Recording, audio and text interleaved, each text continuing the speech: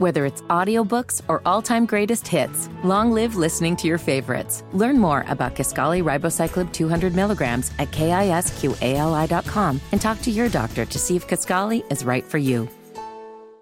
All right, we are back. Another edition of Kevin's Corner. And honestly, unless something crazy happens, I think this might be the last one until the Colts report to training camp coming up a week from Tuesday. We are recording this on Friday, July 14th. Going to be out next week, so I want to get you guys a podcast, an annual one. We do every single July. It's usually the final podcast before training camp begins in some capacity, and that is our most indispensable Colts. So we had the focus on Jonathan Taylor and Michael Pittman's contract earlier in the week. We will do the most indispensable game today.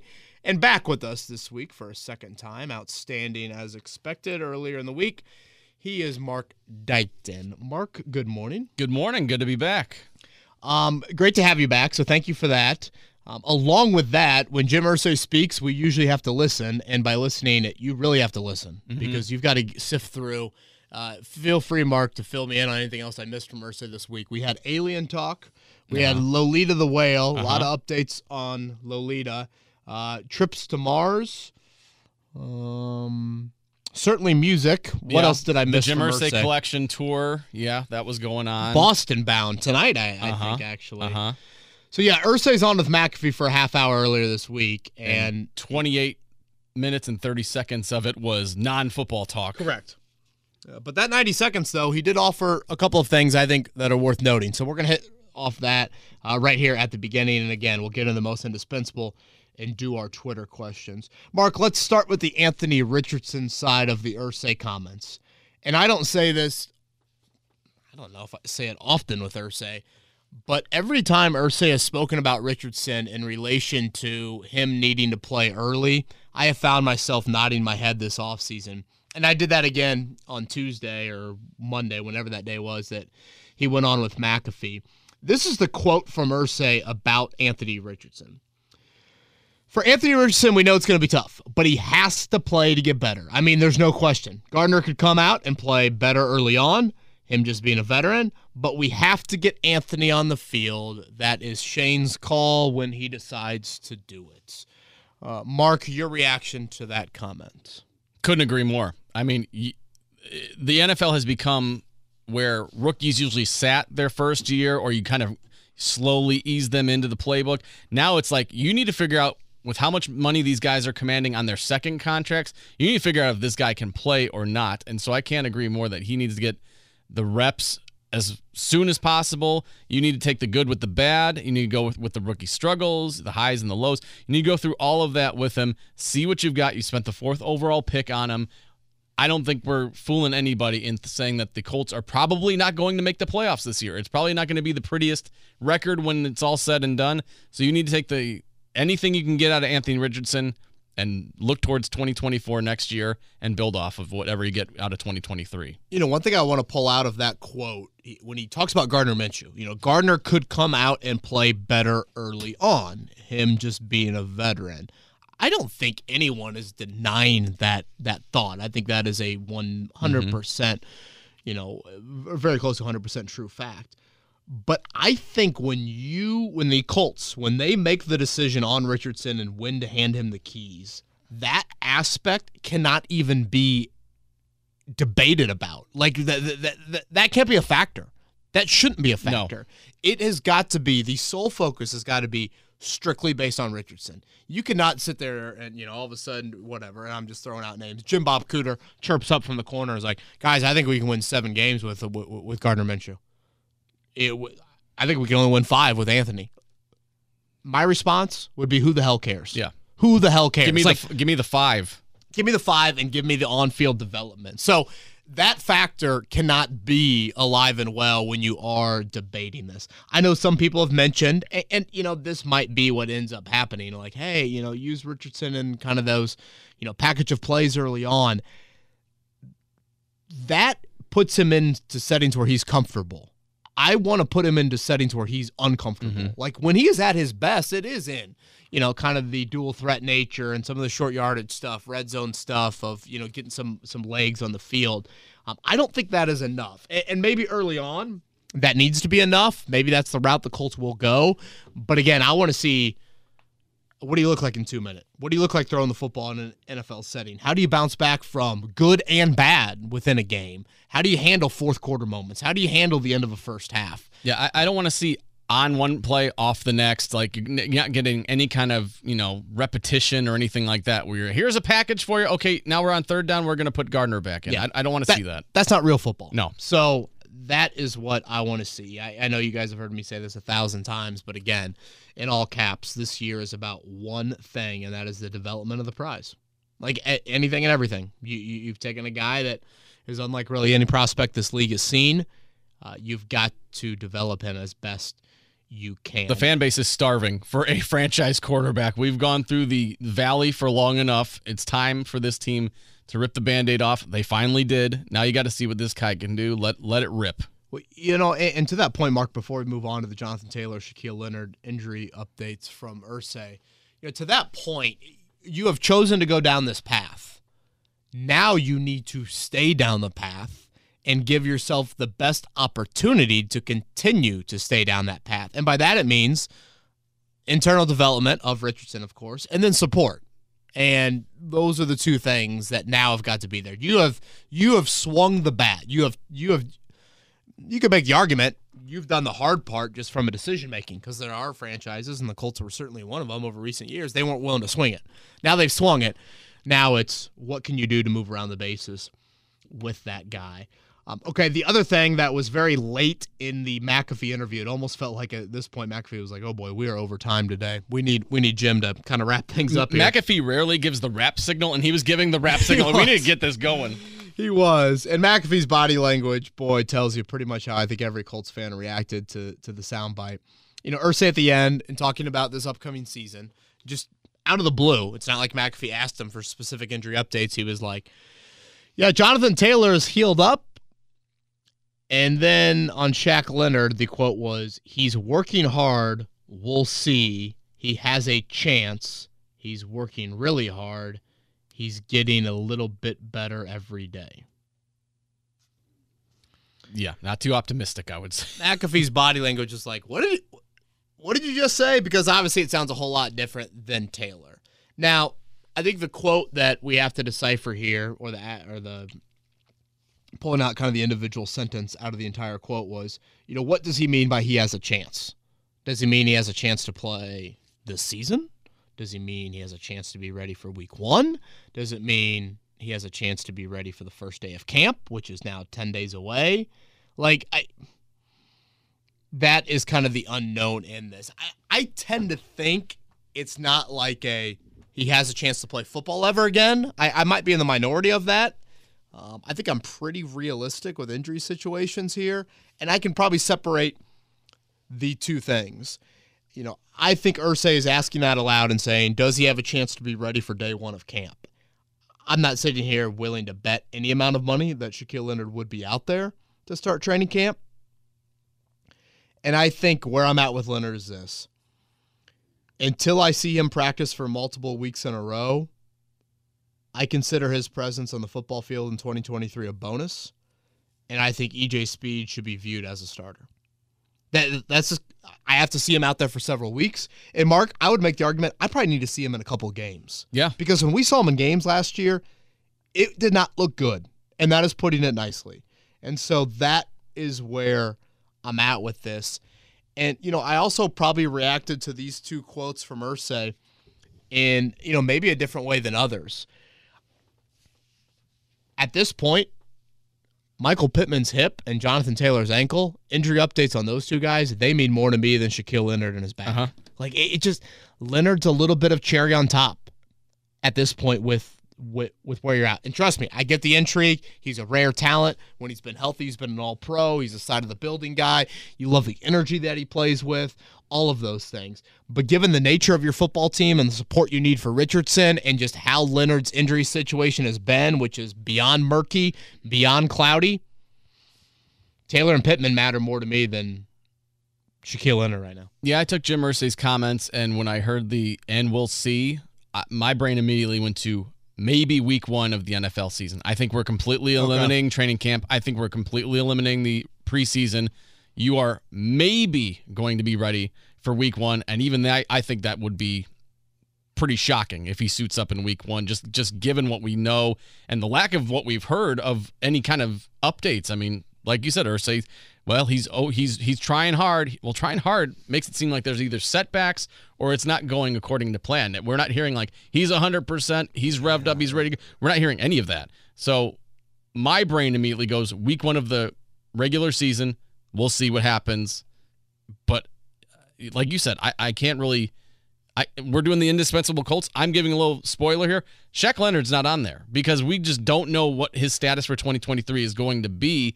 And like you said, is he going to play football beyond that? We hope so. We hope so, but I can't put any stock in Shaq Leonard heading into 2023. Whatever we get out of him is going to be a bonus because that's all it is. It's a complete unknown. Yeah, I couldn't agree more. Yeah, he's nowhere to be found on my indispensable list. And it's a combination of things. It's a combination of, again, how difficult the injury has been to gauge over the last 13 or 14 months. When you think about last year, I think we lose sight of the timeline a little bit with Leonard from last year. He had that first back surgery in June. I mean, Mark, you follow the NFL very closely. Mm-hmm. If you go through an NFL season and you play through something and you need to have a surgical procedure on it after the season, it gets done in January or February or maybe March. Jonathan Taylor's ankle, for example, that got done in the first few weeks after the Colts season ended. You take care of that early in the calendar year, so by the time you get to training camp, you are fully healed, and maybe you've participated a little bit in the spring, maybe not, but certainly during training camp, you're ready to go. Well, look at it last year with Leonard. They didn't even, and I say properly diagnose it in quotes, until June. Mm-hmm. And then all of a sudden he's got the first back surgery, and then 4 or 5 months later, Jeff Saturday walks in and sees the first practice with the Colts, and he's like, dude, Leonard, you look like a liability. You need another one. And, when there's nerve issues and, Saturday, use kind of his own examples, and, Shaquille was very, very complimentary of Jeff Saturday and kind of almost forcing him down this path because he knew he needed someone else to kind of tell him that. And now here we are, obviously in July, and there still is an unknown on that front there. So yeah, that pretty much covered the big Irsay stuff. He did sneak in there. He mentioned one time to Anthony Richardson in relation to the game in Frankfurt, Germany against the Patriots. He said, how about going up against Belichick in Germany? So clearly if Jim Irsay is running the operation, Mark Dykton, Anthony Richardson will be out there and could be out there very, very early, and we'll get more into all of that coming up here when camp opens up in about 10 days. Unless you got anything else to add, let's get into our most indispensable. Let's do it. Okay, again, most indispensable Colts. And Mark, we have done this exercise before on our show. I've done it annually on the podcast for years now. These are the guys that you would label as you cannot afford to lose. So these are your most important players. You can define, how you get to that importance in a multitude of ways. Let's go 5-1, and then at the end, I think we'll get into maybe discussion on if there are any others that potentially crack your list. Mark, throw us number 5, your 5th most indispensable Colt. My number 5 is on the defensive side, Zaire Franklin. I really like what Zaire Franklin does. I think given the status or lack thereof of Shaq Leonard, puts even more onus on Zaire Franklin to have a very good year. You also have E.J. Speed, but that linebacker crew is a bit thin for me. But Zaire Franklin is easily the best linebacker, in my opinion, on that staff as of now. And I think after that, like I said, Grant Stewart, Cameron McGrone, JoJo Doman. I mean, it's a crew. Let's say that. Zaire Franklin is my number 5 because I think if you lose him, boy, that linebacker crew looks really, really thin. Franklin, honestly, if I would have stretched it to a 6th, I think he would have been number 6 for me. So you and I have a very similar line of thinking with this. The importance has risen, certainly with the departure of Bobby Okereke and when you factor in the lingering health of Leonard. So I had him just off the top 5. My number 5 was Jonathan Taylor. I think there's always the question when you put a running back like this on the list of, he plays running back. And it's somewhat easy to replace that position. It's certainly easier to replace that position than others. But I have him 5 here. He is a great, great talent. There's no denying that. Obviously, he brings home run ability to that sort of position. And for a team that's lacking frontline skill talent, Taylor's coveted, even if Zach Moss, ran for 100 yards to end last season. So I had Taylor number 5. Well, I will piggyback off that if you're done because he's my number 4. All right. Jonathan Taylor's my number 4. You take Jonathan Taylor off the Colts offense the last year or two. Boy, that was a tough watch to begin with. I can't imagine what it would have looked like if he was not on there. And then I think also you're going to have Anthony Richardson, a rookie. He's kind of the safety valve for him. He's kind of his guy that if things go south, just hand it off to Jonathan Taylor and let him do the job. So he's my number 4. If you lose him, you have Zach Moss and a couple other guys, but boy, I mean, and then he's got the contract coming up, so you'd have to imagine he's going to want to prove himself and make sure, like, hey, you're going to be paying me, Colts, whether you want to or not, otherwise someone else will. He is my number 4. Okay, my number 4 is also a skill player, and that would be Michael Pittman. The reason that I have Pittman ahead of Taylor comes from, again, I think it's easier to replace a top wideout than a top running back. Plus, assuming Anthony Richardson plays the majority of the season, I would think you would rather have your top pass catcher for that young QB, particularly when that is the question mark for him, in Richardson's case, as an individual player. I think when you look at the names in my top 5, pretty much all of them have Pro Bowl status. Obviously Pittman does not have that, but again, he is playing the position that you could make the argument matters the most for a young QB. So you want Alec Pierce to develop more. You want Josh Downs to make an early impact as that slot wideout, but Pittman is the guy out of those 2 that have certainly been there and done it at some consistent level here in the NFL. So despite all the recent quarterback issues, he's still been pretty steady for you, whoever is under center. I think Michael Pittman slots in for me at 4. And, for the most part, I didn't have like a ton of debate here. I wanted to make sure Pittman and Taylor were in the top 5, but I thought Pittman at 4 checked out for me. Michael Pittman would, like Isaiah Franklin for your list, he would have been my 6th. He's right there for me, but he did not make the list. I think especially same thing with contracts. With Jonathan Taylor, he's going to want to prove himself that he is a legit number 1 wide receiver. He's been somewhat hampered production-wise with just the lack of quarterback talent that the Colts have provided him in his career so far. I'll be very interested to see what he does with Anthony Richardson and all that. But he had 99 catches and didn't crack 1,000 yards last year. Again, that's a product of the quarterback situation, but it also shows the lack of being able to stretch the field. I would like to see him stretch the field a bit more. I think his long wide receiver reception last year was like 28 yards or something, which was... Yeah, you want some more big plays. Yeah, I would like some more big plays out of Michael Pittman Jr. Interesting. I'm curious if we differ on any of these top 3 now. I'll go off number 3 here, and in a way, I was kind of like, man, am I really doing this? But this is so much due to the depth chart. It's so much due to the players around him at this position. I have called him, and I think it's accurate. I thought he was your most disappointing Colt of last season. But having said that, I think he is very indispensable looking into this year, and that would be Kenny Moore. If we were in the studio, I'd go ding, ding, ding. Kenny Moore is my number 3. Yes. Look at this. Mark Dykton and I here. Yeah, and again, Mark, I should say 2 things. One, it has to do with so much of the inexperience around him. Like, if you take Moore out of that room, literally Dallas Flowers is the only returner, and Dallas Flowers hadn't played a defensive snap until the final month of last season. And then the second part would be, you drafted 3 corners. You drafted 3 outside corners. It's not like you drafted who you think is going to replace Kenny Moore at some point down the road. So when you get into kind of the intricacies of the quarterback position, again, he looks to be kind of your only real slot guy. Is it Tony Brown in a pinch if you need him? Is it Julian Blackmon sliding over from safety? I don't know how you would handle that, but I mean, this is a big-time need from a versatility slot standpoint, but again, also strictly from an experience standpoint. Yeah, I mean, the Isaiah Rodgers suspension and obviously release has completely torn apart this depth chart for corner for the Colts. Kenny Moore, like you said, was the most disappointing Colt last year. People are asking if he's going to get traded and all that stuff. He needs a big bounce back year, I think, not only just for the Colts, but for himself as well. and all that. And to help this position, because you look around, it's Dallas Flowers. It's Nick Cross, which he was on my indispensable list last year. I don't know what we have in Nick Cross right now. Tony Brown, all that stuff. You have to try to figure out what you've got at cornerback. Can he be a building block? Can he be a future piece with the Colts, or is he going to be a future trade block piece going forward? I need to see a lot from Kenny Moore after last season. The Isaiah Rodgers suspension and release has elevated him to both of our number 3s on this slot, which I don't think I would have.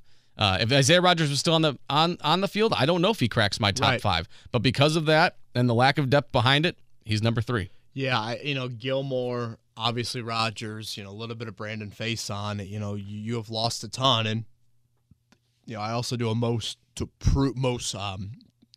pressure, you call it, or most approve list as well. Certainly Kenny Moore would be on that list given all the things that have happened off the field, with him contractually. And like you mentioned, Mark, he is now in a contract year. So Kenny Moore at number 3. Mark, give us your number 2. All right, number 2. I don't think he was on my list last year. He gave us a fantastic sound drop for our show, and he plays at one of the premium positions that the Colts desperately need to find an answer for. We're hoping he's the one. Bernhard Raimann. He is my number 2. I'll be back, Bernhard Raimann said us on the morning show. Left tackle heading into last season was a joke that they were the way the Colts handled left tackle last year. It still ticks me off because everyone could see it except for them. Apparently, they're like, "Oh, don't worry about it. We got it covered in camp." And you and the rest of the reporters out there were like, "This doesn't look so good." And sure enough, it was a disaster. Bernhard Raimann, if he can shore up that left tackle position, boy, would Colts fans love him even more than they don't already. He needs to take a big step. I'm hoping he does. Anthony Richardson, for the love of God, needs to have his backside protected as well. I would really like to see Bernhard Raimann step it up. If he falls out, God forbid, I mean, the left tackle behind him, Blake Freeland, Carter O'Donnell, I shudder to think what will happen at left tackle if Bernhard Raimann doesn't work out. Yeah, it's a great argument. I did not have Raimann in my top 5. I basically kind of had 3 that I thought about in my top 5 that I did not put in there. I mentioned Zaire Franklin earlier. Raimann was certainly one of them, and I thought you laid it out there really, really well. Number 2 for me was DeForest Buckner. And, depth at defensive tackle, I don't think is like dire. I think you certainly have some questions about that group. You have some bodies you could turn to. But the thing that makes Buckner so unique for me, Mark, is he plays a position that continues to rise in importance. I think we see that around the league of how quarterbacks don't love when, interior guys can disrupt the pocket like some of these guys can do. But Buckner is just a rare commodity in that he is a 3-down defensive tackle. He gives you presence on all 3 of those downs. He's durable, and the guy just doesn't seem to get winded. I mean, he is a rare defensive tackle that can play 80, 90% of the snaps in a game, and you don't feel like you're losing a whole lot out of him over the course of that game. And then you factor in, okay, is the edge rush group still going to be, kind of quiet from an individual presence? Are you lacking playmaking at linebacker still? Obviously, in the secondary, are you lacking playmaking? You got to turn somewhere, and I do feel like Buckner can provide some of that for you. So, DeForest Buckner, Marcus, who I had number 2. I think he's also – the NFL is quickly, obviously, going towards more edge rushers, whereas the pass rush is where the pass rush starts. DeForest Buckner is where the Colts pass rush starts and ends, because Kwity Paye and Dio, I would still say, are, kind of big question marks on either edge. And so DeForest Buckner is their pass rush, and he's known around the league and all that stuff. But yeah, if he's not going, that's a lot more pressure on the edge guys. I don't know how that's going to work out. Okay, so now I'm curious who you have at 1 here. Well, I would say number 1, and again, this is indispensable. Again, we've already stated that we don't think the Colts are going to make playoffs. At least I don't. Maybe you've drank the Kool-Aid a little bit. I have not. I don't think they're. No, I'm not. I don't think we have any postseason aspirations. I don't think we're looking for the division this year. With that said, the guy who the Colts spent the 4th overall pick on is my indispensable, because interesting. While we are not looking for playoffs, My God, we need a shot in the arm as far as excitement in this town with football. And if Anthony Richardson can provide that under center, I don't care if he throws 20 interceptions or gets sacked a record high or anything like that. If you're seeing some spark from this guy under center, then the fan base is going to fall in love with him. They're going to get some faith going. They're going to get excited for the future. I understand they have Gardner Minshew. I pushed for Gardner Minshew to get signed here because he was in Shane Steichen's offense in Philadelphia. With that said, if Gardner Minshew's under center, I mean, it's going to be like Matt Ryan 2.0 again, where I like what Gardner Minshew does. He's better than Matt Ryan is at this point of his career, but the fan base and interest is just going to completely fall off a cliff. So I think Anthony Richardson, if healthy, can be a lightning rod for this team as far as next era. Yeah, the next era. We get out of the doldrums of the Colts quarterback room, time. And we finally move into maybe getting some more primetime games and some more national interest on the Colts. I have to have Anthony Richardson as my number one. Interesting. I'm curious if he's not there, who's your number one? Yeah, so I did not have him there. Again, when I view this, and I certainly see why, Mark, you would go there. And again, you can define most indispensable how you would like. I lived in more of a short-term view, and I lived more in like the 2023 view to it. The guy that I had number one falls in line with who you had at number two. And I've got Braden Smith at number one. I probably will raise my hand. I have had Anthony Costanzo number one on this list probably for 2 to 3 years. I had him at the top of this list. So I've always been a proponent of an offensive tackle very, very high. And the reason I have Braden Smith at one, I think, is very similar to why you have Bernhard Raimann at two, in that you look at the depth at tackle. And I saw it. I think it was the first week of OTAs we were out there watching. Braden Smith was out, and he was only out for a week. But the starting tackle pair in that practice was Bernhard Raimann at left tackle and Blake Freeland at right tackle. So in Bernhard Raimann, you have a second-year starting tackle who had never played tackle in a football setting until 3 years ago at Central Michigan. And then in Blake Freeland's case, you have a day 3 pick starting at right tackle.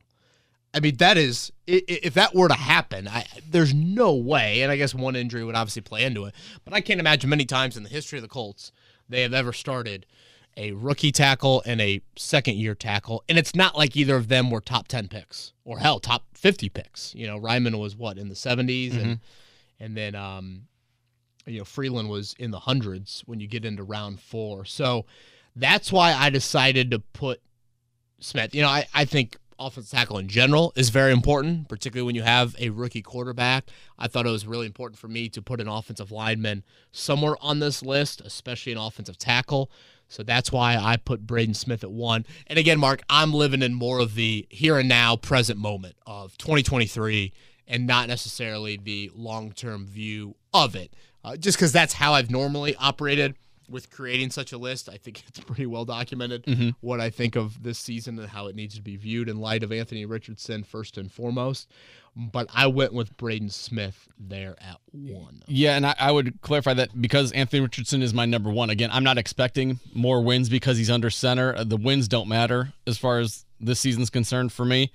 But if, for God forbid, if he gets injured and you don't get to see him on the field, and there's a complete unknown heading into 2024 again at quarterback, I think that's just going to amp up the pressure and all that stuff. So that's why if he gets injured and he's not on the field, he can't perform, and you just don't know what you have in him, boy, 2024 would be really interesting, I think, for the Colts. Definitely makes sense. I mean, I've kind of said this before with the Pacers and Colts over recent years. Like, there was a time with the Pacers where I was like, the biggest question of the season is not whether you make the playoffs or not. It is Sabonis and Turner the pairing you want moving forward? With the Colts, leading into the Carson Wentz season, it was, is Carson Wentz the answer or not? Because, those seasons then define the next kind of 5 to 10 years when you're not the Chiefs or the Bills or the Eagles or whoever walking into this season in 2023, where there is so much, understandably, hope about what can happen just this season. Mark, other names you thought about? I mentioned Zaire Franklin. I mentioned Bernhard Raimann. I will throw Quentin Nelson in there. I think anytime you are one of the best players at your position in the league, if not the best, you are in the indispensable category. And it's not like the Colts have a lot of proven depth at guard either. Now, It is a guard. That's why I don't put him in the top 5. So those were some of the other names. Anybody else that you had? We mentioned Michael Pittman was one that didn't make my list. He was just outside. Ryan Kelly, he was almost there because I think there's just such a great center unknown. For a quarterback? Yeah. Well, not only that, but I mean, Ryan Kelly, I mean, we debated most of the offseason, like, is he going to still play football? We didn't know if he could, he had obviously a horrible tragedy personally go on, but I mean, his play dropped off significantly, and I need to see what he can do heading into 2023. He was another one I considered putting on there, and one of the edge rushers, whether it was Kwity Paye or Deo and Idango. So you had them over Buckner. Yeah, just because I feel like while you don't want to lose DeForest Buckner, you know what you're getting in him. And I also kind of view Indispensable as guys that kind of had unproven potential. Like what are you looking to see from them if they were unable to perform to a level that you think is acceptable? Then who are you looking at on the depth chart and all that stuff? So I would think them as well. Always enjoy that list. It's a fun exercise to do leading into training camp each and every year. So again, just to recap from 5 to 1 for myself, it was Taylor, Pittman, Moore, DeForest Buckner, and Braden Smith. And for Mark Dykton, it was Zaire Franklin, Jonathan Taylor, Kenny Moore, Bernard Ryman, and Anthony Richardson. All right, man, should we hop into... If Jake was here, it would have been Rigoberto Sanchez would have been on here as well. Last year, I think Rigo and Danny Pinter, just above Rigo Sanchez on that end.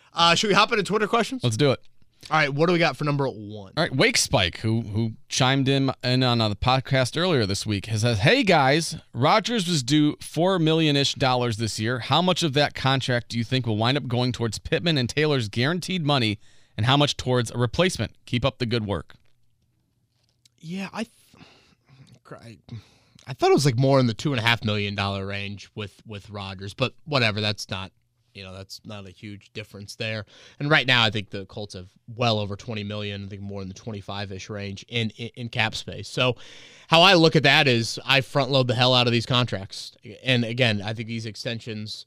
I would expect both of these guys to be long-term Colts. Pittman is one that I'm a little bit more curious about potentially playing out deeper into the season, potentially into next offseason. But I don't know if you're throwing around ballparks for it. Is Taylor in that kind of Baker's dozen range, right around 13 a year? Is Pittman just under kind of that 20? Mark did the exercise earlier this week where he read off some of those $20 million wideouts. $20 million doesn't necessarily mean you're all pro. I mean, there are some guys making $20 million at wideout that you could make an argument. Maybe not make the argument, but certainly be like, "Whoa, that guy makes that much money." Yeah. Well, people raised eyebrows with Christian Kirk's contract with the Jaguars, and I mean that one's worked out so far for both sides. Yeah, I mean right now the Colts aren't doing anything at vet corner, for a veteran corner. And again, I'm good with it, but with that cap space, which is again in that $25 million ballpark, I think you are trying to extend one, if not both of them, and again, front load the hell out of it. So you take advantage of Richardson's rookie contract right now, Bernard Ryman's rookie contract, Kwity Paye's rookie contract, with the hope, of course, being down the road, you're paying those guys significant money, and obviously you're looking to support Richardson a little bit more with other guys from free agency or even trade moves. Yeah, I could see Jonathan Taylor's contract getting done first. I feel like front load it, give more guaranteed money. He's a top 5 back in the NFL. And he'll get his money. Pittman's, I feel like, is kind of more of a wait-and-see approach, like you said, mid-season, next season, off-season. They'll figure it out then. Up next after that was Trevor. If you could add 2 former Colts players in their prime non-quarterback to this current Colts roster, who would you choose? Okay, one more time on that front. You said 2. If you could add 2 former Colts players in their prime, non-quarterback to this current Colts roster, who would you choose? Well, boy, I think it's... Gosh, I would argue it's pretty obvious. I mean, when I heard that for a second time, 2 just immediately jumped off the page. I guess you could make an argument for Tarek Glenn, now that I think about it a little bit more. But the 2 that immediately jumped out to me, Mark, were Marvin Harrison and Dwight Freeney. Just the speed and the stuff. That's where I was going. I mean, positional value, the speed and the style of the player. Obviously, you would support Richardson with Marvin. And again, I mean, Marvin, maybe you're complimenting some of the bigger wideouts that you have. I think speed edge rusher is what this team has sorely missed as well. I wouldn't mind seeing Bob Sanders. Yeah. That'd be a number 3 you for can me. get in some luxury items. I'd kind of label, him as more of in that luxury mold. I think the best argument you can make for another would be Tart Glenn. But to me, I think Freeney and Marvin just stand out above the rest. Yep. No, I would agree wholeheartedly with both of those guys. Flippin', what do you think about the Colts over 7.5 wins? The schedule is so easy. Boy, is that the new over under, Mar? I feel like it was more in the 6.5. Yeah, I'm gonna have to double check while we're doing this because I didn't think 7.5 seems a bit rich for me. I think. Yeah, to the last part, yes, the schedule on paper is. I think it's fair to say it's easy. Obviously, we'll see how the season plays out. But, I mean, when you list the quarterbacks, especially the quarterbacks coming to Lucas Oil Stadium, it's not a daunting list by any means. And then talk about your road atmospheres. First off, you aren't playing any of these games in primetime on the road. Baltimore and Cincinnati, those hard road, games. Cincinnati, Cincinnati fans and Baltimore fans are going to view those games as like, do we even really care about them? So just in the nature of how they appear on your schedule. I don't know. Maybe there's still venom in Baltimore. I'm looking at a sportsbook app at the moment. It is over under 6.5. Okay. That makes a little more sense. Yeah, I've kept on saying 7 to myself. So 6.5 is a number I would like a lot more than 7.5. And Mark, you are, certainly one that pays attention to this stuff. If you wrote out the lines for Colts games right now, like if you wrote out every single Vegas line for a Colts game this season, I think you could make the argument right now, outside of at Baltimore and at Cincinnati, I think they'd be a 6-point or less underdog in every single game. Yeah. I don't know what else jumps out at me as like, guaranteed touchdown underdog. Maybe New England. Cleveland, maybe? In Germany. Cleveland. Isn't that Cleveland game at home, though? It's at home, but yeah. Yeah, again, to be a touchdown underdog at home, like, you got to be horrific and playing a really good team. Yeah. I just don't think you see that a whole lot. I would agree that nothing stands out. Like, I can make an argument why Cleveland could be that, but I can't say with certainty that for sure at home the Colts would be touchdown underdogs. You just get in that road schedule, and it's New England and Germany. Baltimore and Cincinnati obviously will be tough on the road. Certainly you have your 3 divisional games. I don't know, maybe at Jacksonville becomes something that kind of falls into that boat, but you just don't have a lot of daunting games away from home. No, so. but if we're talking over 7.5, no thank you. If we're talking over 6.5, okay, I'm interested. And I hear this a lot from Colts fans. Hell, I hear this a lot from some of my colleagues.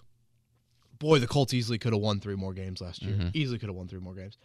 And I want to say to them, yes. Do you remember the games the Colts won, though? Yeah. They easily could have lost 3 of those games when you think about the play that Gilmore had to make to seal the Denver game, the play that he had to make against Devontae Adams to seal the Raiders game. That Chiefs game, you had 95 things go in your favor, from a muff punt to a Kelsey rare drop to weird field goal decisions to lose that game. And still, Mahomes had the ball, driving down the field there at the end. So I thought 4-13-1 or 4-12-1 and whatever it ended up being was a very accurate assessment for this football Watch the new quarterback show on Netflix. That Colts-Chiefs game is highlighted in episode 1. Ooh, okay. Pretty interesting. Positive moment there. All right, moving on. Speaking of Patrick Mahomes, Jason says, what would be the maximum trade package of current Colts players you'd be willing to trade for Patrick Mahomes? No draft picks, and your answer can't be all 53. Well, I don't think all 53 would get it done, quite honestly, if the Chiefs are on the other end of that phone call. Yeah, this is a great July question, isn't it? Start listing them. DeForest Buckner, Michael Pittman, Jonathan Taylor. Yeah, I selfishly, I'd like to try and keep Pittman just to have support if Mahomes was here. I would literally trade Nelson, Buckner, Taylor, all in one trade, and I would. I don't think the Colts. The Chiefs. Right. I'm not saying the Chiefs. I would throw in Kenny Moore. Hell, I'd probably throw in Kwity Paye. Yes, to your point, Mark. The Chiefs would say, I would think they would say no, but I would lose no sleep over trading away Nelson, Buckner, Taylor, Pay, and more. No, you get the best quarterback. Obviously, currently, and maybe of all time. And I'm absorbing what I think is a relatively manageable contract, considering how generational he is. Yeah, you build around. You have the scraps after that trade, and you build around Patrick Mahomes after that. You'll figure out the rest. Yeah. That's what I would say. Agreed. But all right, Tyler, why does the NFL not have DraftKings/FanDuel have specific accounts for NFL players, and when the location pings at team facilities, it locks the account completely? It's a bad look for the NFL when these players keep getting popped. I would think they would want to eliminate it completely, and I'm sure the technology is out there for something like that. Well, obviously, with being the Indy 500, geolocation, that is the case that they can do that. I don't know how specifically DraftKings and FanDuel can do that for specific accounts, though. Yeah, I agree with a lot of this. First off, I think it's a really bad look. Mm-hmm. And, I don't know this, Mark, but I'd be willing to bet the biggest partner that DraftKings or FanDuel or whoever has is probably the NFL when you think Without about question. It. So wouldn't you want to make sure that your partner is satisfied and happy? Yeah. And by that, I would just say this. When you are insert Colt player, when you are Bernard Ryman and you sign up for a gambling app, that means that Bernard Ryman's FanDuel account just doesn't have an NFL page. Or if it has an NFL page, he can look at it, but he can't bet on anything. Like you just lock him out of that. It would be like, Mark, one of our kids, tablets or iPads, and saying, here's the adult section and here's the kids section. Parental controls, basically. Yes. I thought that, to me, that seems like an obvious thing. And again, I would say if you're within like a mile and a half of West 56th Street's facility, there should be a block on it. Geolocate it for sure, but also just remove the NFL because obviously they can't bet on the NFL even if they're at home as well. And I would like to think that, again, the partners would work together on this because it is such an important partnership. And to Tyler's point, it's awful PR for the league. I did want to sneak in, Mark, one comment we had coming out of Monday's show. Remember the PED versus gambling question that we got? Uh-huh. I think it was Jimmy reached out and said, he articulated this in a much better way than I know. I certainly did on the Monday pod. He goes, there is zero comparison between gambling and performance-enhancing drugs and the type of punishment that should be out there. He said that, taking PEDs, that kind of implies the players are still doing everything to try to win. If you're involved in gambling, you may be involved in the team losing. Right. Which, again, that gets into kind of the ethical part. I thought that was a good way to put it. Yeah, agree. Yeah, you might have inside information. Like I'm sure you've seen that story with the baseball coach trying to make the bet at the Reds sportsbook. Did you see that? Yes. Oh, yeah. That is a wild story, by the way. That's a Mooresville guy. Uh-huh. Oh, yeah. Yeah, that is, I think it's an SI article. I encourage people to read that. Texting the coach while at the sportsbook trying to place the bet. Yep, and they had a camera zoomed in on it, found the coach's name. Yes. Stupidity. Yeah. Brian, this is definitely a summer football podcast question. Felt like we had a few. What is your go-to foo-foo drink when chilling on the beach with palm trees around? Give me a daiquiri of any kind, please. I'll take one of those. Okay, and that is a Mark Dykton answer right there? Yeah, because I would say, if you're relaxing on the beach, you're on vacation, sure, a beer is nice, a whiskey, yes, please. But occasionally you're just like, hey, I will take the fruity drink. I don't care. It's my drink. It's my body. I'm drinking it. Give me some strawberry pineapple or something. Okay. I totally can hear you out there. I am a pina colada fan, certainly. I could do a Mai Tai as well. Uh-huh. For the most part, if I'm down in Florida, anything with a little rum action in it. Oh, yeah. I'm a big fan of. We're currently at the Dykton household. Ashley, we got the handle of Malibu rum. Okay. And she gets the organic strawberry lemonade from Costco. Woo! That is fantastic. That sounds like a hell of a weekend night right there. It's pretty dynamite. I like that. It's a great question, Brian. But yes, pina colada certainly, which usually is kind of probably satisfies my calorie intake for the day. Yeah, give me the foo-foo drink. That's fine. You enjoy what you enjoy. How about that? I love the description. I mean, come on, you're on a beach with palm trees. Not like you need to be slamming IPAs down. No. All right, Conroy. My last question is more of a personal one. My wife and I are expecting our first child midway through August. And I wanted to know if you had any tips for game day with the newborn. Obviously, screaming at the TV or cheering, hopefully. Might wake up sleeping babies, but I figured you may have some wisdom in this department. Any advice is welcome, to be honest. Looking forward to a baby in blue this fall. Boy, well, first off, Conroy, congrats to you. Yes. Congrats to your wife. I love that it's not like any sort of personal household question. Nothing about diapers, no, or bottles, or whatever. Those will come on the next podcast. No, this is about how do you get them inside a Lucas Oil Stadium and make them behave to the nth degree. What do you think the name? You think Grover is the name here? Yeah, I mean, got to go Colt player. Oh yeah, here. DeForest maybe. Yeah, Mark, you could. We have taken, obviously, I'm working game day, so I've not taken Rosie and or Max to a game. We took Rosie and Max to a Butler basketball game back in March. And this ended up coming to fruition. My biggest worry, and again, Mark, have you ever been to Hinkle? Yes. So it's kind of hard place to hide. At Lucas Oil, if you want to, just head out to the concourse. And for the most part, you can get away from the kind of in-game entertainment aspect to it. At Hinkle, you have a little bit of that. But my worry was like, all right, how are they going to react to intros when you get a little like pyro feel to it all? The band is kind of loud, the music's loud, sometimes the lights are going off, those sorts of things. So that aspect to the Butler game was a bit loud.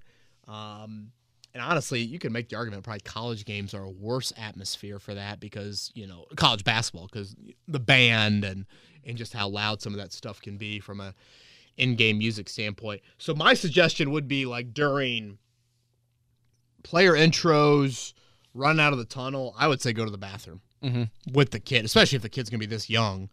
But outside of that, make sure you've got, whatever, bottle and pouch and whatever you need. And I think it's actually doable. Yeah. Do you go earmuffs? So I would strongly recommend investing in like headphones for sure if they're a newborn. Like newborn, I'm assuming is between like freshly born to like 6 to 9 months. Well, yeah. Hell, he said the baby's in August. Right? Yeah. So my wife and I, when you and I did the shrimp cocktail eating contest ahead of the Raiders game, our youngest was probably about 7 months old. And my wife and I have this thing. It's kind of like a baby born, but they're called Tulas or whatever. And the baby just slept in there. Nora was sawing logs the whole time. That we were kind of fortunate in that aspect. But we also had the headphones as well because it does get loud in there, and you don't want their ears hurting or anything like that. We did that. I would also highly recommend, if you're going to Lucas Oil Stadium, go to the guest services booth. They are great over there on game days. They'll provide you with all kinds of stuff. They might help you out with headsets. If you don't have any handy, they can tell you where some rest areas are. They can tell you if the baby needs to get fed. There are feeding stations now, mother stations, I think they're called or whatever, with their private rooms that you can go to there. Talk to the guest services. I want to say they're at 121 is where they're located at. But I used to work with guest services. Those people there are phenomenal. They do a fantastic job. They can also kind of give you some quiet area locations if the baby's acting up. I'd also say if you're going with a newborn or young children in general, don't plan on staying all 4 quarters. I think that would be a luxury. Right. But if they tell you it's time to go, it's time to go because you don't want to have to deal with all that meltdown situation and all that stuff. So I would be mindful of that if you are bringing a newborn or young child there, maybe don't expect to be there all 4 quarters. Yeah, and again, based off our experience at the Butler game earlier this year, I would say especially like those 10 minutes right before the game starts. You can make the argument that's like the loudest, most trippy's not the right word, but lights are on and off, and again, pyro, in stadium and loud booms and those sorts of things. I would just head to one of the quiet areas if you can during that point. And then honestly, once the game starts, it's not like it's super, super loud. Certainly after touchdowns, you get a little bit of that, but hey, you can kind of anticipate that and see how Grover, the baby, reacts to it, right? Mm-hmm. Is that all of them? That is all of them. So our parenting Look at that advice came in the last one. A little bit of everything right there. I feel like we're Dr. Phil on this podcast here. Mark, thank you, man. Thank you for both of these this week. No problem. My pleasure. Greatly appreciated that. Eddie Garrison should be back from vacation when we start to get into training camp pods. Again, we will tend to do those kind of around the Colts off days coming up when training camp gets underway. And per usual, it'll be daily content, written video as well. We'll be doing our morning show up from camp whenever those morning practice days, along with report day, coincide. So everybody enjoy what is left of your own summer. I'll be doing the same next week. Everybody have a great weekend, great final week leading into camp, and we'll talk to you soon here on Kevin's Corner.